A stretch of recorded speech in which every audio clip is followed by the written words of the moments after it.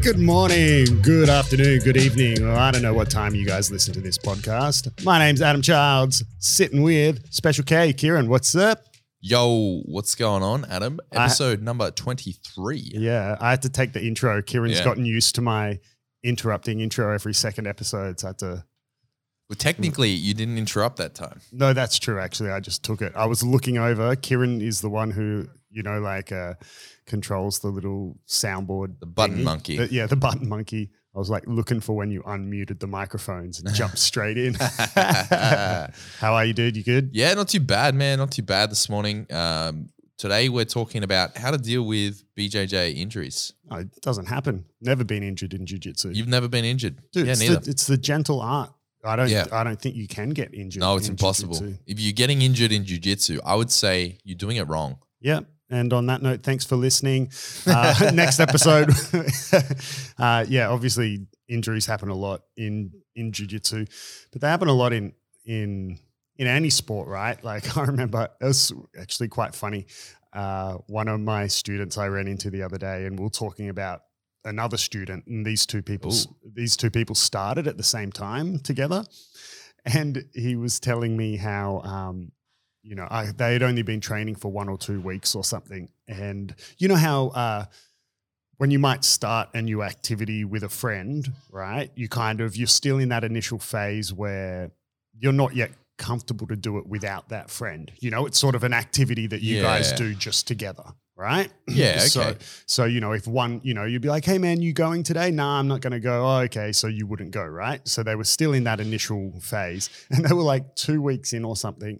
And one of them had rolled their pinky toe on the mat and slightly bruised his pinky. And he was like to his friend, he was like, oh bro, man, I don't know. I think we just call it for this week. And it was like a Tuesday. What the fuck? And his friend was like, nah, dude, we're going. Just tape it. Yeah. But obviously lots of those little injuries happen, and I hear that a lot from students when they're super new, and kind of just those little, I don't even consider them injuries. They're just, not wear and tear is the wrong word, but of course you're going to self-inflict some wear on your body when you're doing an activity. Yeah, right. You're talking like bruises, scrapes, burn, that sort of shit, mat burn. Especially in the beginning, if you're training in the gi, calluses on your fingers, or just sore fingers from gripping the gi. And, and people will lose some skin off their fingers or something, and they're like, oh man, jiu-jitsu, it's so rough, or I need to take time off. It's kind of like, man, any sport you do, imagine if you decided you wanted to pick up as a hobby playing tennis, and you kind of fell over and scraped your knee, does that mean, oh man, tennis is such a rough sport? Or if you pick up rock climbing, are you going to tell me you're not going to destroy your fingers? You will destroy your fingers, definitely. Yeah. Or even an example I always give in for people who are new is anyone who's ever played guitar would know that if you go from not playing guitar to playing guitar, even just holding the strings down on the frets, you'll have sore fingertips, right? You need to develop those calluses. So it's the point I'm making is you can have sore fingers from playing guitar, right? So of course you're going to have some level of aches and pains and little, scrapes and bruises and whatever if you're training jiu-jitsu. They're not injuries, right? And, no, I know you know that, but sometimes you see that new people don't get that. And that's fine if it's not for you, right? Yeah. There's plenty of people who wouldn't want to actively rock climb on a consistent basis because of what would happen to your hands, or whatever. And that's fine if it's not for you. But, if you want to continue jiu-jitsu, but then you stop every time you've got a slightly little bruised toe because it got you rolled over the top of it in the mat, or you Kieran tapped too late on an armbar and your elbow's a little sore, those little things are all part of it, right? Yeah, I totally agree. The way I differentiate, I suppose when we're talking about BJJ injuries, I'm talking about stuff that stops you from training.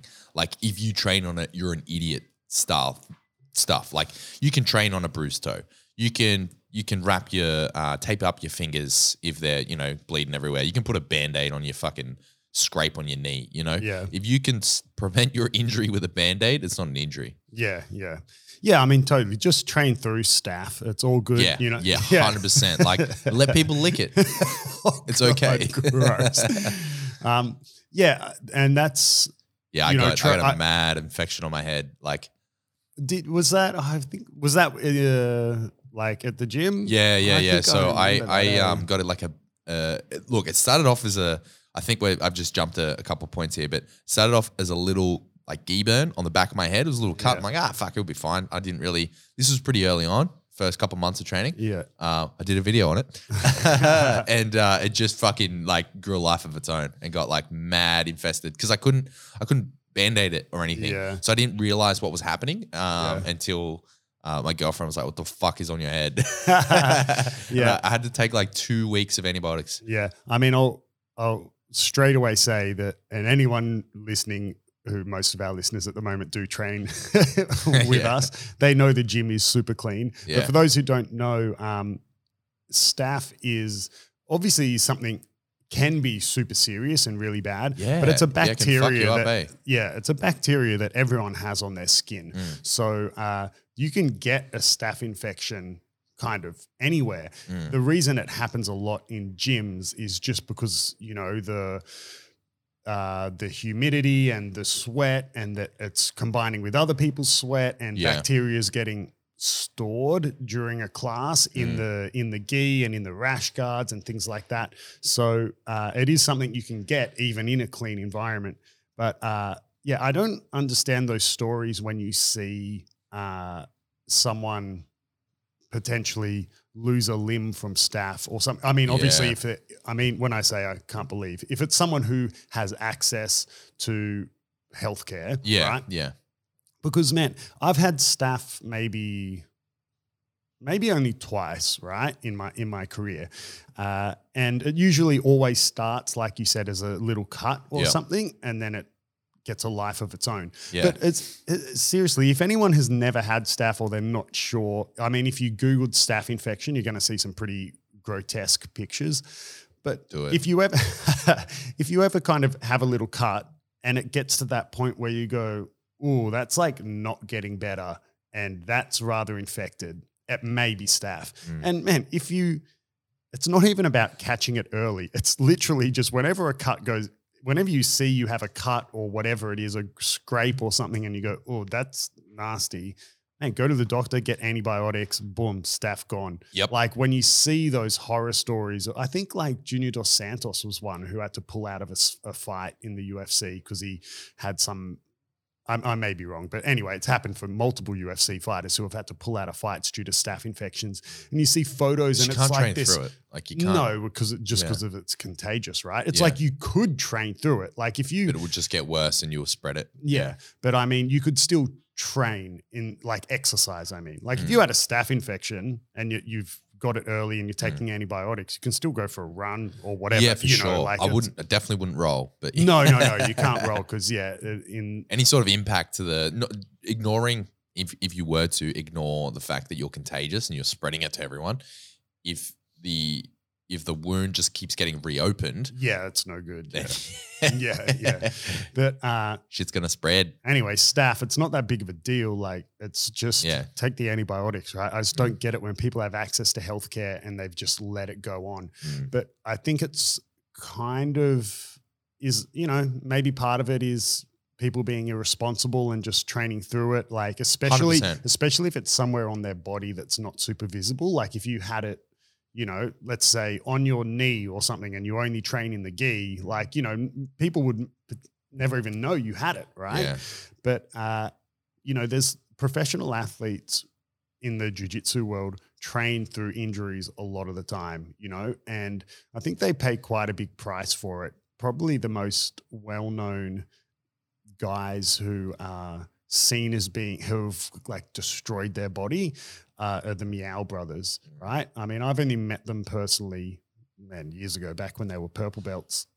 So I don't know them on a personal basis, and I don't know them nowadays, but from the stories friends of mine have told me, you know, when you see them off the mats, man, they walk like they're 80 years old. You know, they train through so many severe injuries, you know, where, you know, I mean, for me, I think it's kind of a fine line, right? Because if you're wanting just to train jiu-jitsu as not your career, or maybe you want it to be your career, but you're not one of those athletes who's pushing to become a world champion or whatever, right? There's plenty of injuries that you should not train through, that you need to go through rehab or at least take some time off or whatever.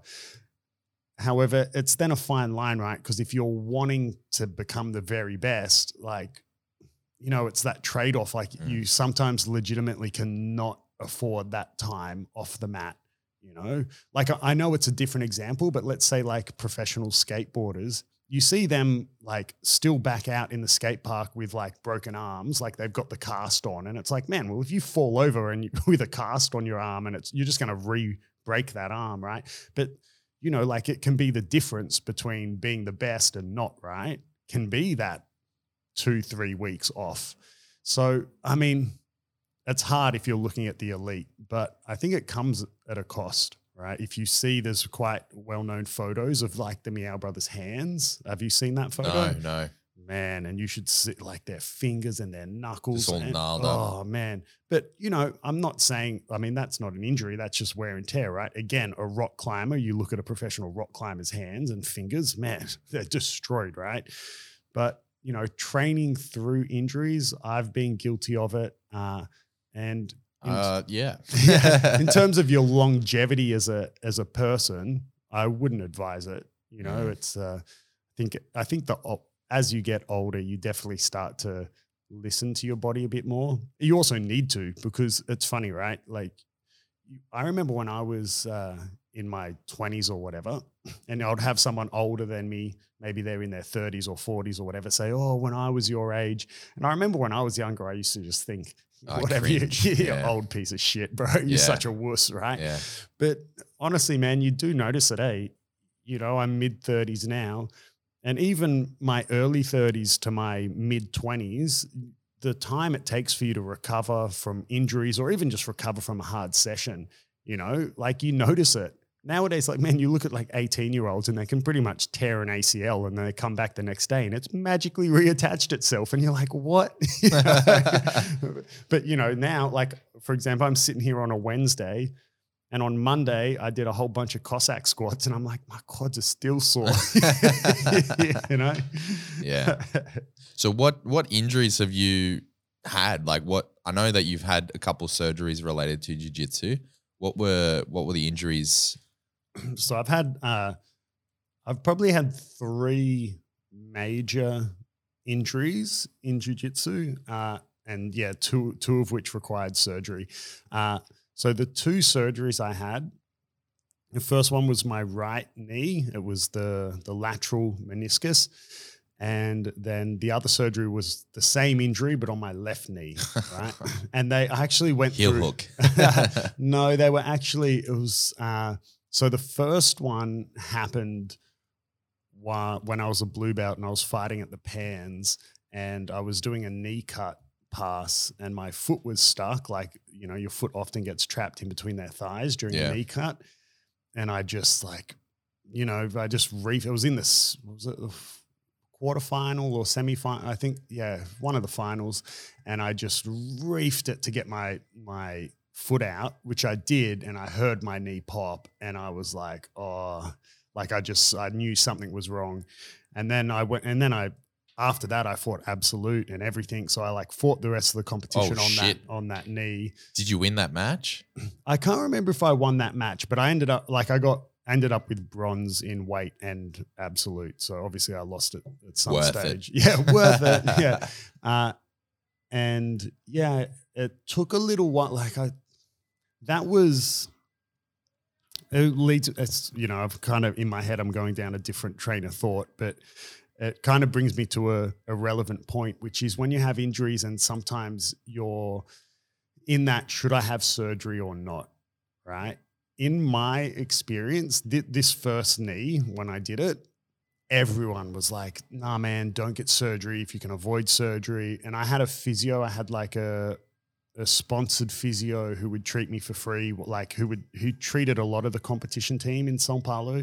So I had access to a really good physio that I didn't have to pay for. So money was one of the few things for me in jiu-jitsu where money wasn't an issue, right? So I had good treatment and I had the tools to avoid surgery, right? And the injury I had is called, I know what it's called in Portuguese, but I think in English it's called a bucket handle tear. And it's where your meniscus like folds in half in between your knee.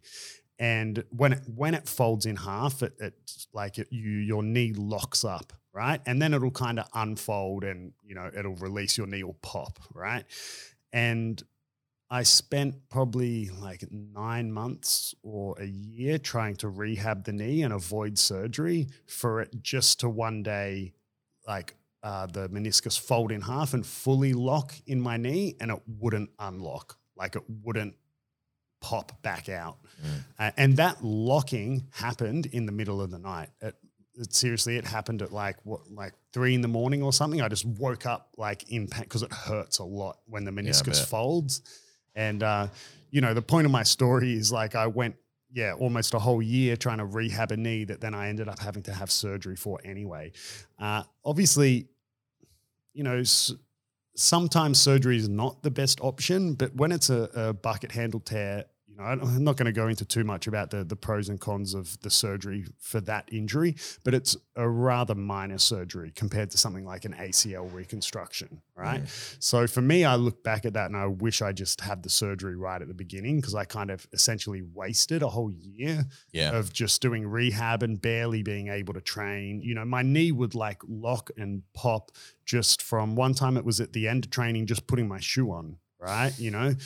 So, but yeah, that was the first surgery I had. And I actually had quite an unlucky stint of like an injury period in Brazil. So I came back from that first surgery, and I kid you not, right? When I was actually, first of all, it took forever to recover from the surgery because I had cartilage problems in my knee as well that was semi-unrelated to the injury, but it just compacted how long my rehab was. But I'm not even joking. When I finally got back to training, I trained Monday, Tuesday, Wednesday, Thursday, and then Thursday night, bam, into hospital with appendicitis and had to have my appendix out, right? And then, so then I was out for, I can't remember how long, but quite a while, because obviously any abdominal surgery, you run the risk of a hernia if you go back too soon. And as we all know, jiu-jitsu is lots of lifting and core movement. So obviously that's not a jiu-jitsu injury, but it was just unlucky, right, that I finally got back to training.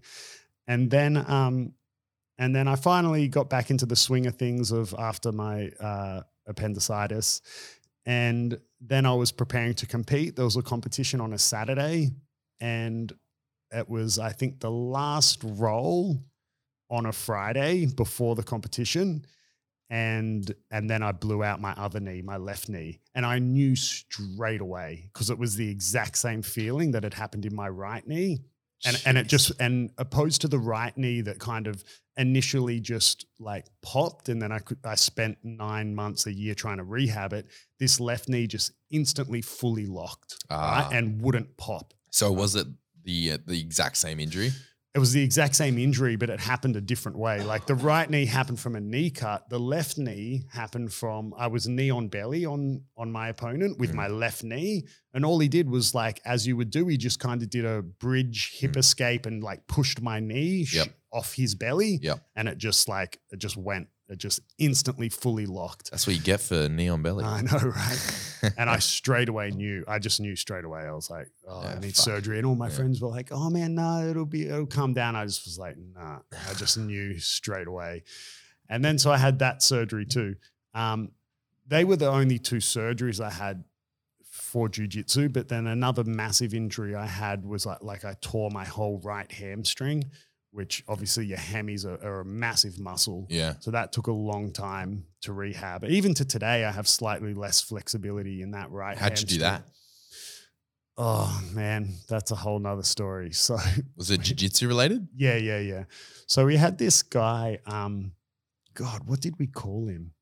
I can't remember his name. He was actually quite tough, this purple belt. And I think I was a purple belt at the time, but he was just a moron. He was from one of the other countries in South America. I can't remember which country, like Ecuador or Venezuela or something. God, he was tough, man. He was a tough purple belt, but he was a freaking moron. Like, I'm so annoyed I can't remember his name. But like, if I have any of my old training partners from Brazil listening to this, they'll know who I'm talking about. And it was a type of training where not everyone was rolling at the same time. And we were in this position. I was on top. And probably in nowadays jiu-jitsu, like it wouldn't have happened because of the more knowledge that people have around leg locks and stuff. But we were essentially in a kind of 50-50 position, but he was also reaping or something, like kind of going to the saddle or something like that. And we were in the gi. And yeah, this was before the explosion of heel hooks. And, you know, obviously people still did heel hooks, but not what it is today. And as we were in the position, and this is competition training, so I didn't want to give an inch or anything. And there's like a wall of black belts watching this roll. And they're like, I think Murico was his name, but they were like, Murico, man, you got to take your leg out. You can't put it there, blah, blah, blah. And it was putting heaps of tension on my knee and leg and everything. So he was doing something illegal? Yeah. He was raping you? Yeah. Or something like that. I can't remember exactly. And he's like, and while we're mid-roll, he's arguing with them going, man, it's fine. And these are like guys like Langy, Bernardo, Leo, like all these like black belt world champions being like, dude, you're not allowed. No, you can't, like take your leg out. You can't do that. And we didn't stop the roll because if you haven't yet trained full competition training, like it gets really intense, right? So we weren't going to stop.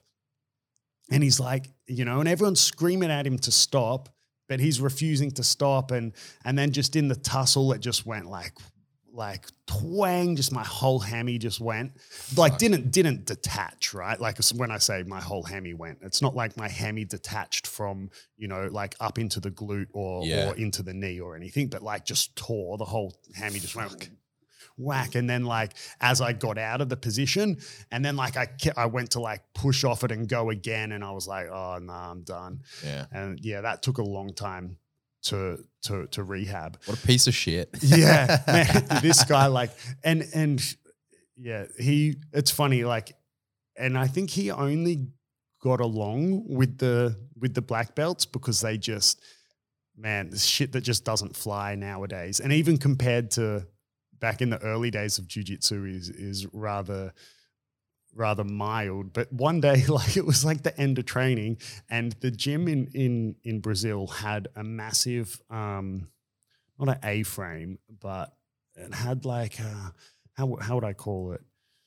Oh, anyway, it had like this wall, and along the wall it had like a pull-up bar, but like a massive pull-up bar. It was almost like a piece of construction scaffolding, but it was fully mounted properly to the wall. It was like something you could hang boxing bags from and stuff. It was this big, long pull-up bar. And it was like the end of training. And often like people would hang around the gym or whatever. I think I had a shower or something or whatever, and I came back out. And man, he's been like tied together with belts, like just lots of random jiu-jitsu belts, and he's been tied up on this pull-up bar upside down, like off the ground, and the black belts have just like left him there, bro.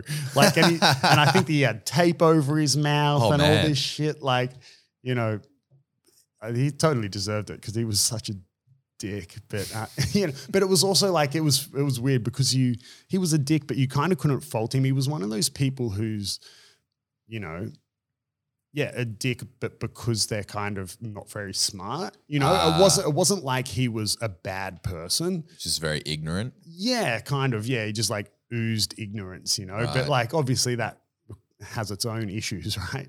Like educate yourself, right? But yeah, anyway, though they bit off track. They were my 3 main massive injuries. So obviously they're injuries that even if you're someone like the Meow Brothers or whoever, and I think there's even been footage of like Gordon Ryan training through really like rough injuries where from your body, like just what you feel in your body, you probably shouldn't continue to train. But obviously, those are 3 injuries I don't think anyone would be able to train through. Obviously, surgeries. Surgeries you can't train through, right? But even like a torn hammy, I think would depend on the grade of the tear, because you can have a tear and kind of still train depending. But then you're risking just ripping it off the bone, man. Yeah. But people do train through tears, right? Yeah. I mean, but obviously, depending on the grade of the tear, some would be untrainable. Like my hammy, and this was when I was actively competing and everything. Like my hammy tear, like I couldn't train through that. Like I had to take a good 6 weeks off or something. But then, if we talk about other little less significant injuries, I mean, I've torn multiple ligaments in my knees. My problem area for me personally are my knees. Some people's problem area are their shoulders or their back or whatever, but for me, it's my knees. And I've torn my LCL, my ACL, my, MCL, PCL. I've torn them all. But all the CLs. Yeah, all the CLs. But usually just minor tears, right? And I think the way that this is one of those cliche bits of advice that was always given to me, but I think, it starts to make sense and you digest it more as you get older. But people used to always tell me, "Oh, you got to listen to your body," and I think, it's cliche because it's so true. But what does that even like? I think the disconnect between people is, what does that even mean? Listening to your body. For me, what that means is kind of just the root of it is when something doesn't feel right. Trust it. And like the best example would be, I guess, something that is a feeling that's maybe a little more foreign if you've never experienced it. But coming back from the appendectomy, right? I think that's the right word. But coming back from having my appendix removed, because it's, I'd never in my life had abdominal surgery. Most people don't, right? It's not like or even sort of, unless you're a woman who's been pregnant or had a C-section or something, like it's not like it's not common to have sort of injuries in your abdomen, right? And coming back from that and just then starting to roll or even just drill. And I think I remember when I first came back, I knew it was too early because I was like, oh, something doesn't feel right. Like I couldn't explain it, and I wouldn't have even been able to explain it to a doctor. But I was like, just when I started having to use my abs and everything, I was like, oh, nah, like something doesn't feel right. And for me, that's what I think when I think about listening to my body. It's like, if I'm trying to decide whether the conversation I'm having with my body is saying, no, man, something's wrong, or saying, or is it my body like being a little bitch, right? Yeah, because there's obviously listening to your body. That doesn't mean not doing anything anytime you're sore, right? Like I said before, my quads are sore. Does that mean I can't work out today? Of course not, right? But when your body's trying to tell you that something's wrong, I think that's when you really have to listen to your body, right? So when I've torn LCLs and things like that haven't needed surgery, there's times where they've been very minor tears, and I've known they're tears because I've had an MRI, right? Like not just like, oh, I've got a sore knee, I've torn, like because after my 2 knee surgeries, I became quite knowledgeable about like the feelings in my knees, and then to some extent quite paranoid and would get MRIs kind of just for fun. No, but I'll be kind of maybe sooner than other people would get an MRI. But, I've had tears that are super minor and I've been able to train through, but then I've had tears where I could probably train through it, but I would start training and I'd be like, oh, like, I could feel that it's on the limit of just detaching essentially or fully tearing. So I think that's what I think about when I'm asking myself or when I'm listening to my body. It's that signal from my body saying something's wrong opposed to something hurts. Yeah, they're 2 different things, right? Yeah, I totally agree. So But yeah, when it's those injuries, like, because there's so many, you can have so many different grades of injury, and you can have what would still be classified as an injury, but really it just be something that hurts, right? Like tapping too late on a submission or something, and then having an injured shoulder or elbow, but it's something you can 100% train through. Yeah, or like you jar your finger or something, you just tape that bitch up. Yeah, like, exactly. Yeah, fingers and toes massively, because even if you wanted to go to a doctor, unless you've literally, what are they going to do? Yeah, unless you've snapped it 90 degrees or something, they're not going to do anything. Yeah, right? 100%. You can. Breaking toes is like that. Nothing gets done with that.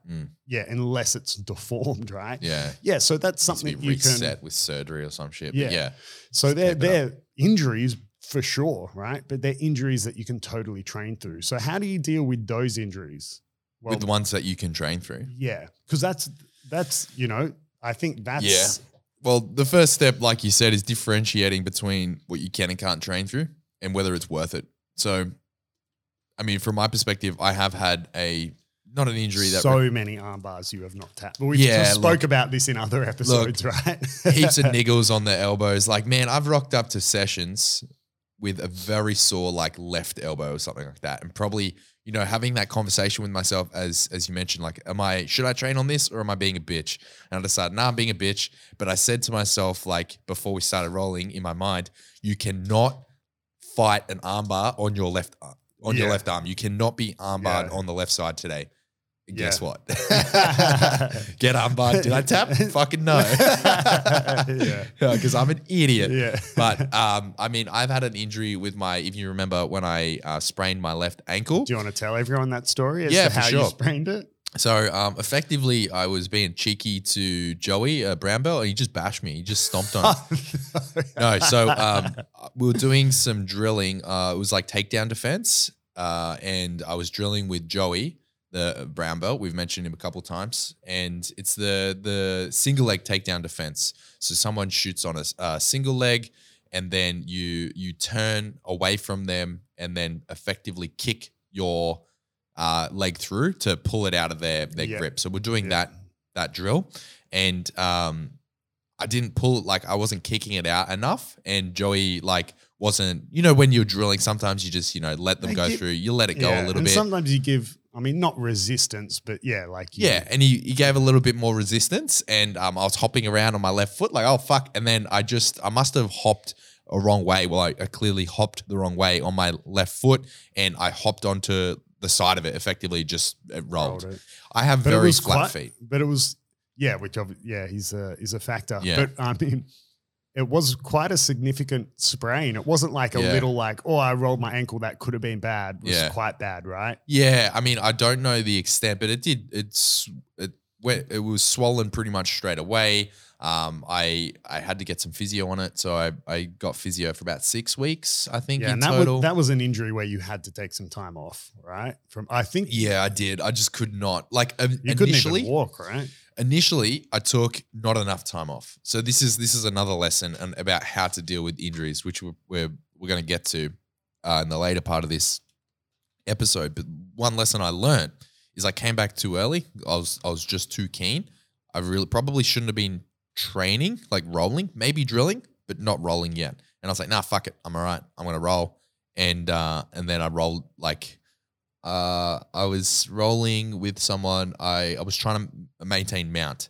And when you maintain mount, a common thing to do is to tuck your feet under that's right. And then I got rolled with my feet under on top of the sprain. So it effectively forced it in that same position. Yeah. I remember looking over, and you were like sitting down and clutching your ankle, and you're like, it was remind me of that Family Guy gif. Have you seen that? Yeah. The time wasting gag. Yeah. That's pretty funny. Yeah. So effectively that's what happened. I was a bit of an idiot for one, putting myself in that position, but two, for rolling straight away, even though we weren't even rolling that hard, but it's I knew better, I think, maybe. And so that put me out for even longer if I just let it go. And then I had to wear a stupid ankle brace, and then ages. Yeah. And then story time. There was a competition coming up. Yeah. So that's why I was chomping at the bit to get back on the mats, because I had a competition coming up, and I think when I rolled it, the comp was like 6 weeks out or something like that. So when the injury first happened, so I was trying to get back as quick as I could because I was registered. I was really keen to compete, and it got to the competition week. And mind you, at this point, I hadn't even been rolling really. I had to have it in a brace. I had to like tape it up. I was drilling at this point. I'd returned to drilling, but not really rolling.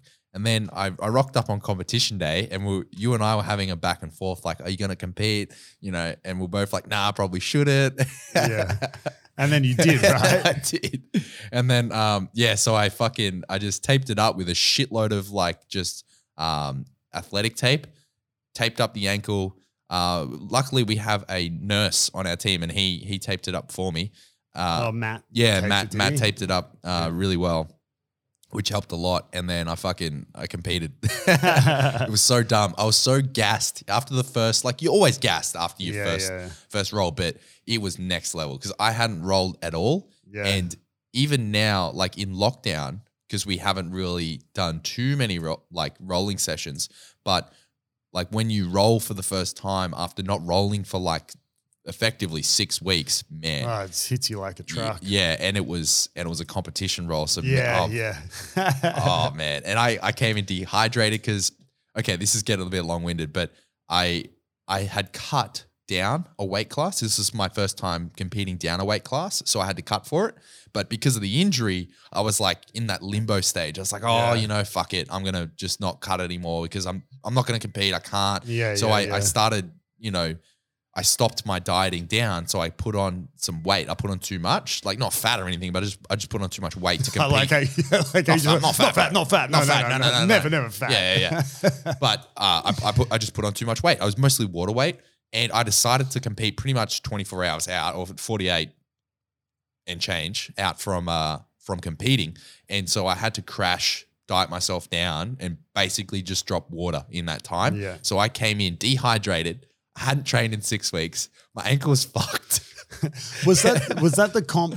That wasn't the same comp with when you were in the triangle for ages? No, that was the one before. But this one was the most recent. I did win my first match. Luckily, it didn't feel good. I wasn't really. Yeah, it was. I won on points. Like I didn't even get the sub. And then the second one, man, I was so defeated in my mind, in the back of my mind, and not taken away from my opponent. Like he was good. But in the back of my mind, I'm like, nah, fuck. I should not be out here. I should not be doing this. Yeah. I mean, that's like what I said at the start. It's a fine line, right? Yeah. When you're a competitor to want to push through the injury. Yeah. But just going back to what we were saying before, like how should you train through an injury that is something you can train through? And I mean, I think it's fairly obvious. You just avoid the positions that are compromising to that injury. Mm-hmm. So if it's, let's say it's a toe, right? Like you've sprained or rolled your toe or something, you might initially think, oh, well, that means I shouldn't play. I'm not going to play guard or something because I don't want to use my legs. Well, no, it's actually the opposite, right? You don't really want to be passing because that's where you're more going to have your foot under flexion and have your toes on the mat and be driving off it. Yeah. So you might opt to actively play guard while that recovers. Makes sense. Right? Or, your neck or your back is sore or tight. I'm not talking about herniated discs or anything. That's a whole different, it's a serious, serious injury that is something that can be trained through because it can be I don't want to say a lifelong injury, but it can be a very long term. Yeah, and it can be lifelong, but it's a different type of injury, right?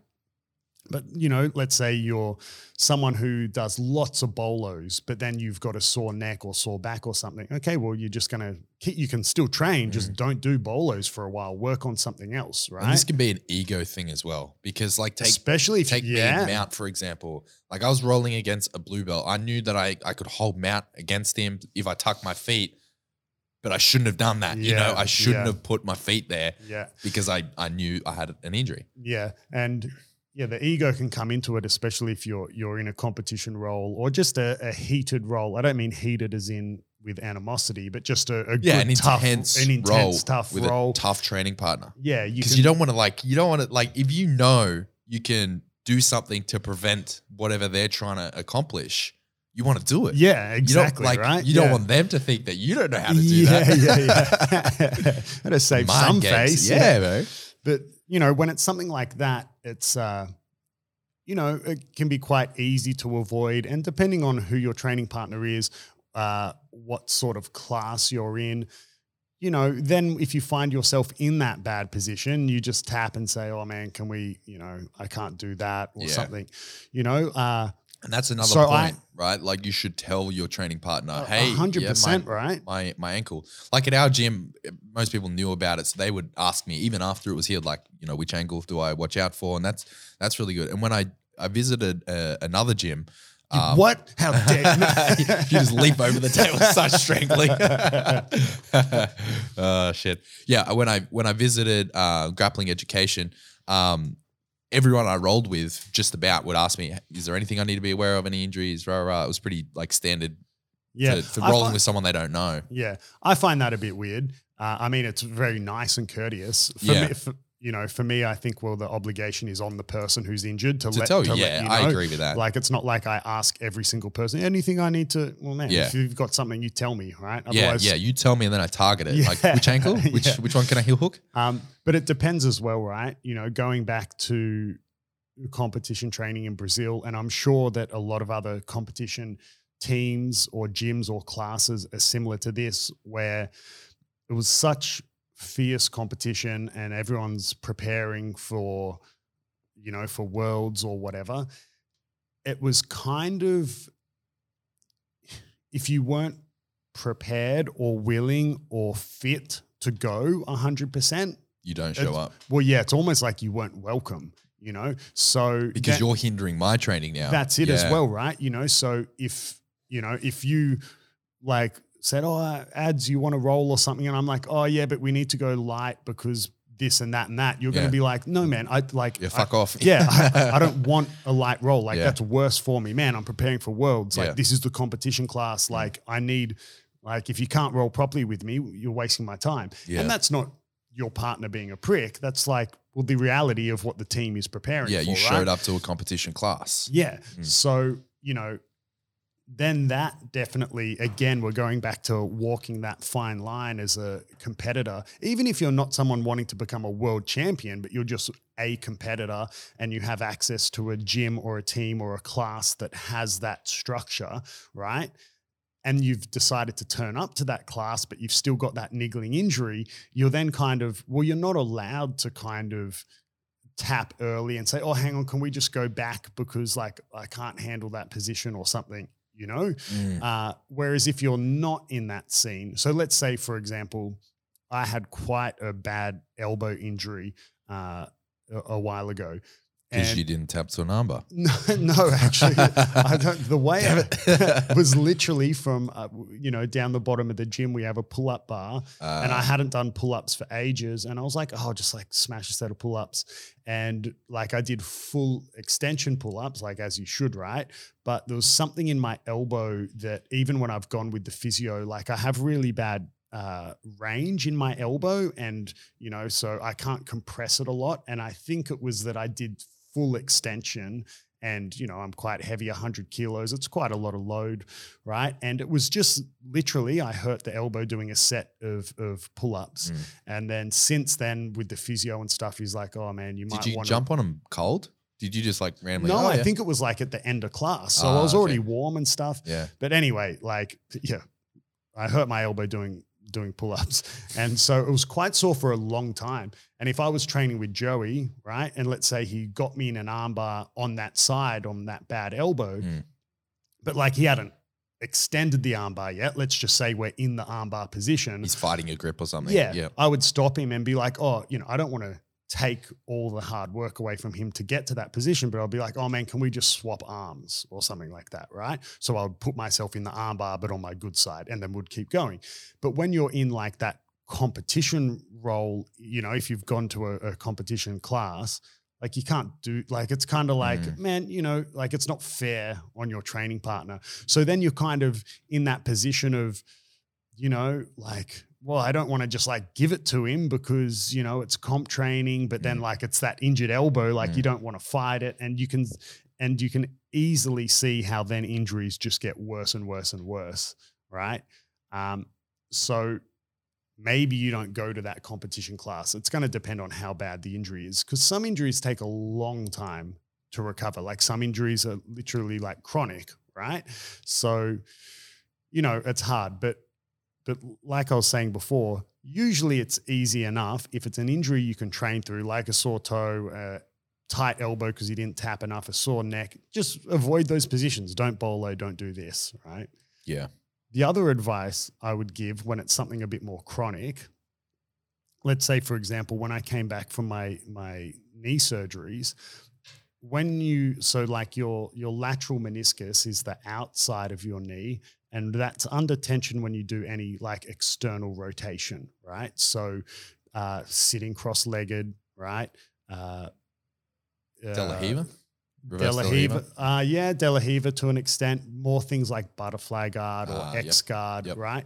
So, and because I had the cartilage issues as well, I probably had maybe 18 months, like a long time, where I couldn't really handle any load on my hooks when my legs were externally rotated. So, for example, I could do, if you think about in a gym, your standard leg extension, like I could do that, right? That quad exercise. I could handle load on my ankles as long as there was no external rotation. But then something like butterfly guard, if I tried to elevate someone from butterfly guard, because your knees are then out, there's external rotation, more load goes to the outside of your knee, the lateral of your knee, and I couldn't handle that at all, right? Like I felt like my knee was going to explode and it would even hurt. So then how did I train? Did I just stop training? No, I just spent like that 18 months, like I didn't do those positions at all. Like I didn't do any butterfly guard or any X guard. And, it forced me to, I didn't really even do De La Riva either, just because, like that, the De La Riva hook is external rotation. And that was pretty much all I did back then, mainly De La Riva. So I was just forced to work on like a half guard, or more importantly, I spent most of the time just being on top, right? So sometimes when you're recovering from a bit more of a chronic injury, you have to like completely remove certain positions from your game. And if I found myself in a position where like, butterfly guard or X guard would stop me getting past here, didn't happen. I would just let myself get past, like I just couldn't go to those positions like at all whatsoever. Right. But, you got to look at the bright side. It developed my passing game and my half guard game and other positions that I perhaps may not have worked on, if I wasn't forced to work on them because I couldn't go to my A game positions. Yeah, that makes sense. So what about if you're dealing with an injury, like, take my ankle injury, for example, where I know that I can't really, it's at one point there I couldn't even drill on it. What would you recommend someone do in that position? Yeah, so that's like an injury that you can't even train, right? Yeah. Look, this would be a case of like, do what I say, not what I do sort of thing. When I was ever chronically injured, I like pretty much didn't step foot in the gym. For me, it was just, I found it super like depressing and like it would just frustrate me to watch other people train, and particularly when you're in Brazil because you're there to train. Yeah, that was why you went to Brazil. Yeah, especially like I had essentially 3 surgeries in a row. Yeah, like it was a lot of time like not training and in hospital. A lot of World of Warcraft. Yeah, a lot of World of Warcraft. Yeah, but I would, if you're someone who's not going to get too bummed out, ideally you can still go to the gym, and there's a lot to be learned from watching. There really is, why sit at home and watch a YouTube video when you can watch like your physical coach teaching something, and then you can watch it being implemented by your training partners as they roll, or you can watch, them fail at doing whatever sweep was just taught, Mm. you know, and what was going wrong. Like there's so much to be learnt from watching, right? That's why people watch so much YouTube jiu-jitsu, whether it's a technique and instructional or just jiu-jitsu fights, because you can learn a lot from watching. Well, man, like you can go and watch it in person, live at your gym, and it's, you know, you've got a platform that, unless your coach is a prick, you're still going to be allowed to ask questions. You know, it's going to depend, where are you at your injury? Is it the sort of point where you're not even putting your gi on because you're on crutches, right? Or is it, okay, you can still put your gi on and, you know, do a tiny bit of the warm up or something. And maybe you can't drill, but you can still sit there and watch and ask questions and be part of the class. I did a little bit of that with my ankle. Like when there was a point where I was doing light drilling, depending on what we're drilling, but not rolling at all. Yeah. And, you know, just sitting there watching. And Joey did it coming back from his ACL. Yeah, I remember that's when I first met him. He was like this, like, creepy dude in the corner taking notes and pointing things out to people. Like, who the fuck's that? Yeah, Joey he couldn't even do he couldn't do drilling or the warm up or anything, right? But he was still putting his gi on and he was still there asking questions, making notes, you know. And for me, it's one of those, do as I say, not as I do, because I didn't do that. However, what I did do is when I could start moving a bit more, at my gym in Brazil, there would be at the same time the competition class and like a beginners class, right? And I was going through these injuries and surgeries. I was a blue purple belt competitor, and I knew I couldn't do the competition class because I was not fit to do it. And remember, I was saying it's that sort of environment. If you're not fit, you're just a hindrance to your training partners, right? Yeah. So I couldn't do the competition class, but I didn't want to stay at home. So I would do in the other room the complete beginners class. I mean, beginners class, like you're learning to hip escape or whatever. I'm like, well, man, like there's never anything wrong with doing some basic stuff, revision or basics. Like doing revision or basics. And plus I was still getting to move. I'm still involved with the team. You know, I could still ask like off on the side. I would never want to distract or derail the instructor's class. But, you know, if there was a minute, I could ask the instructor an unrelated question to what the beginner class was about, you know. So that's what I would do. I found it hard to watch my training partners, like the competition team, train. Like I found it super depressing to watch them get better while I was just sitting there. Yeah, tell me about it. But if you can stomach it, when you're in a position where you physically can't train, man, like you can still learn so much from watching. You know, it's like YouTube, but live. You're there. You can ask questions, you know, or you might find that one training partner who you go toe to toe with all the time. You might now you actually get to watch them roll. Like when you think about it, when you're just attending class, when you're fit and healthy, you don't often get the chance to watch your training partners roll, right? Like usually when they're rolling, you're rolling either with them or with someone else. You know, sometimes depending on the structure, the classes will be split. Some people are resting, some are rolling.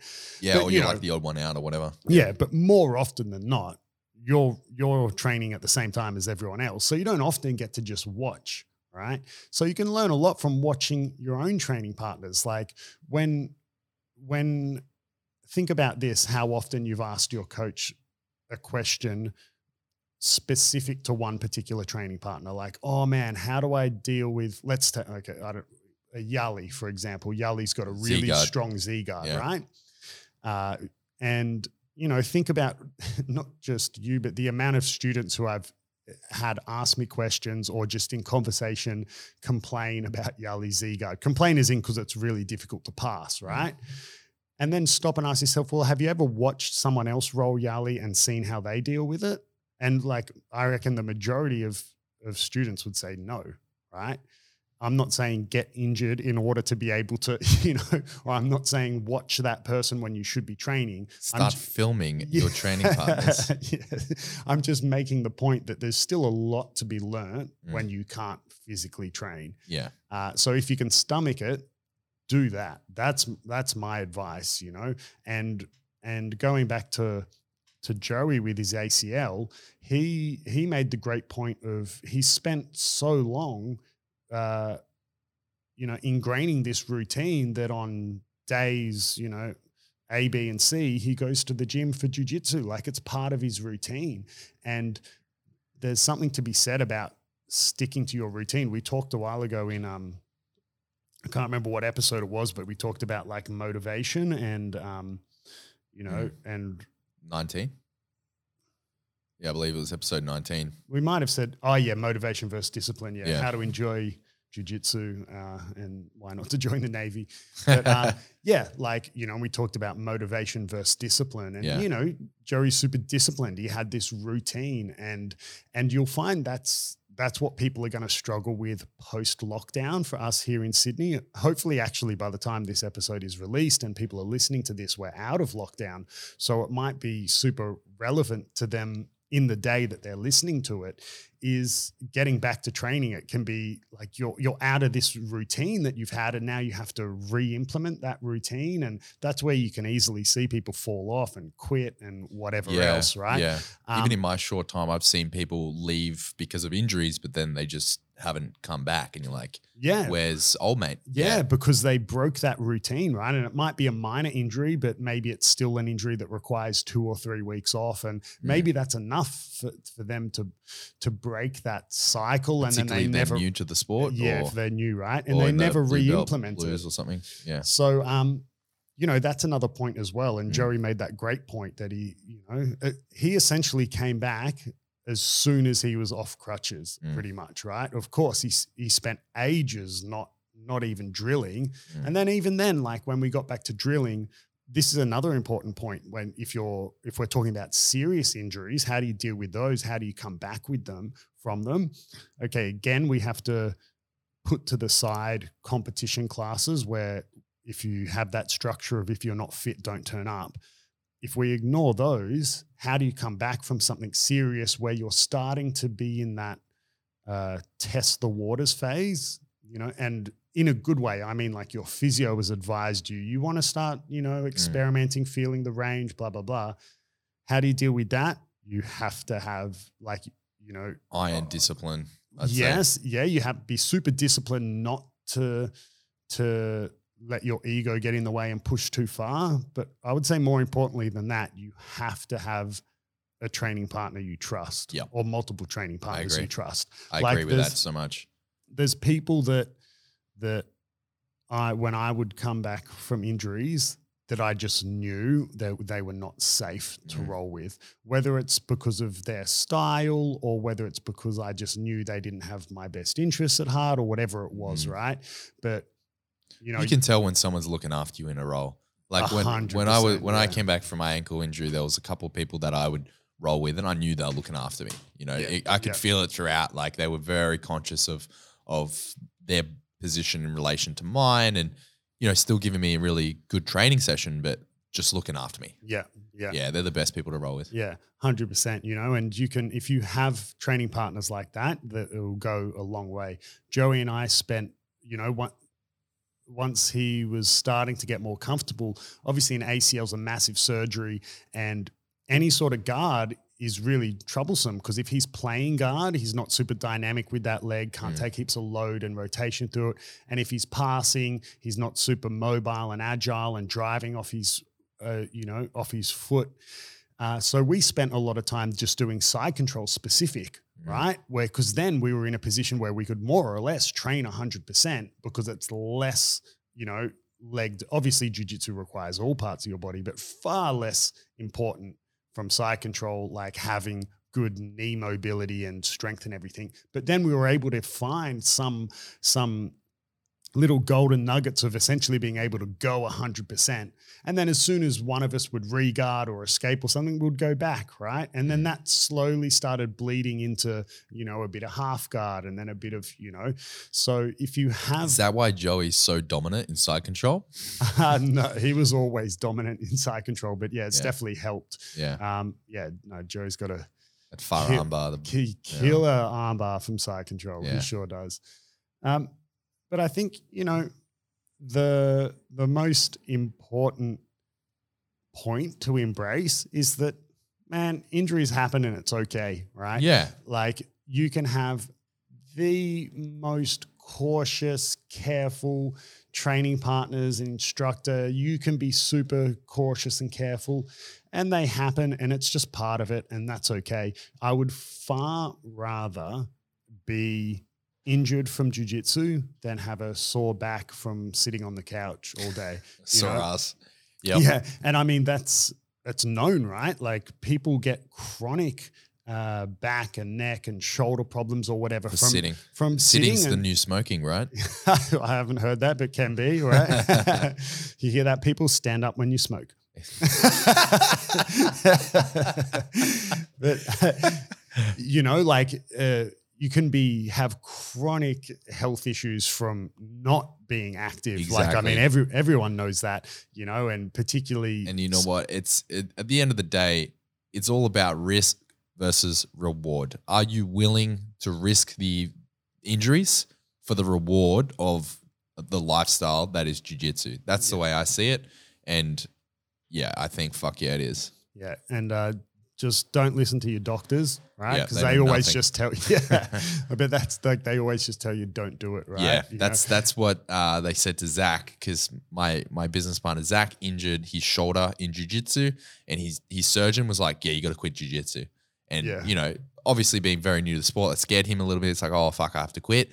But, you know, they're always going to say that. If always, bro. Like you need to, again, actually another really good point. If jiu-jitsu is something you do and you intend to do for a long time, you need to find a good either doctor or physio or someone that understands 100%. what you're doing. Because otherwise, like, man, like if you just go to a generic GP. Yeah, and you say, my arm hurts when I do this. Yeah, well, don't do that. Yeah. It's standard. And I mean, like the sitting at a desk one, right? What do they tell you? Get a standing desk, right? But then I guarantee you, if you went into the doctor and said like, oh, my back's sore, blah, blah, like I have a standing desk, they'll tell you, oh, well, you know, maybe you should sit down, get a sitting desk, right? Like they just tell you to do whatever. The opposite, Right? So 100%. Yeah. And I don't think that's specific to jiu-jitsu, right? But I guess because it's seen, especially for people less educated about the subject, it's seen as a bit more intense or whatever than something like if you said to the doctor, oh, it hurts when I do this playing tennis, they'll probably be more willing, I reckon, to find a solution for you. 100% agree. You know? And it's because I think, like you just touched on briefly, there's not a lot of education around jiu-jitsu. It's still a very young sport. And I think as the sport grows and it becomes more mainstream, then there will be more understanding along with that. But it's also like all driven by money, right? Like if you're a football player, like playing for Real Madrid, making millions of dollars, like you're talking soccer. You're a soccer player. Yeah, you know the game where there's a ball that you kick with your foot? Soccer, yes. Football. You know, it's actually legally football in Australia. They changed the name a while ago. Yeah. But everyone still calls it soccer anyway. Yeah. You know, like obviously that's an extreme example. You're talking millions of dollars. Like, but you could have like an injury that would put you in a wheelchair, but like they'll have doctors and physios and stuff that'll get you back. They'll get you back on the field, right? So, you know, it's not always as grim as the average GP or physio might say, where they're just like, oh, don't do it, right? Yeah. I mean, I'm not saying when I say don't listen to your doctors, like they're still medical professionals, right? Sometimes it, you know, your just get a second opinion. That's all we're saying. Yeah. You know, your legs facing the opposite direction. Like, no, man, this doctor doesn't know shit. Just won't play guard. Yeah. But, you know, man, like I think to summarize, it's little injuries that happen. That's fine, right? Some little injuries are just stop being a bitch, right? You listen to your body, which means is your body being a wuss? Because your body will tell you when something hurts all the time, right? Like it's designed to do that, right? Like I could touch something that is slightly hot right now and my body would tell me that hurts. Like, does that all of a sudden mean I'm injured? No, right? But your body's, is it being a little bitch or is it telling you something's wrong, right? And you need to listen to that. But otherwise, you know, other injuries you can train through, avoid those positions. If it's a chronic injury, you might have to look at completely changing your game, which can be a blessing in disguise, right? You then may be forced for the next 6 months to work on completely different positions, right? And if it's something chronic or you're coming back from a surgery, you need to have training partners that you trust who will look after you, you know, yeah, 100%. Or, you know, you're not coming back from an injury, but you have that minor LCL tear or something that you can train through, but you know, you want to make sure it's with trusted people so you don't make it worse. For sure. Awesome. Well, thanks for listening to this episode of the Beyond Jiu-Jitsu podcast. If you enjoyed it and you want to support the show, feel free to follow us on your streaming platform of choice. Leave us a review. All of that good gear definitely helps. And if you want to go that one step further, you can become a Patreon. We have a Patreon page set up. So to find that, either go onto our Instagram and there's a link to it in our bio, or you can jump over to patreon.com and search for Beyond Jiu-Jitsu, and we will be the first ones to pop up. Whoop, whoop. Thanks for listening, and until next time. Thank you.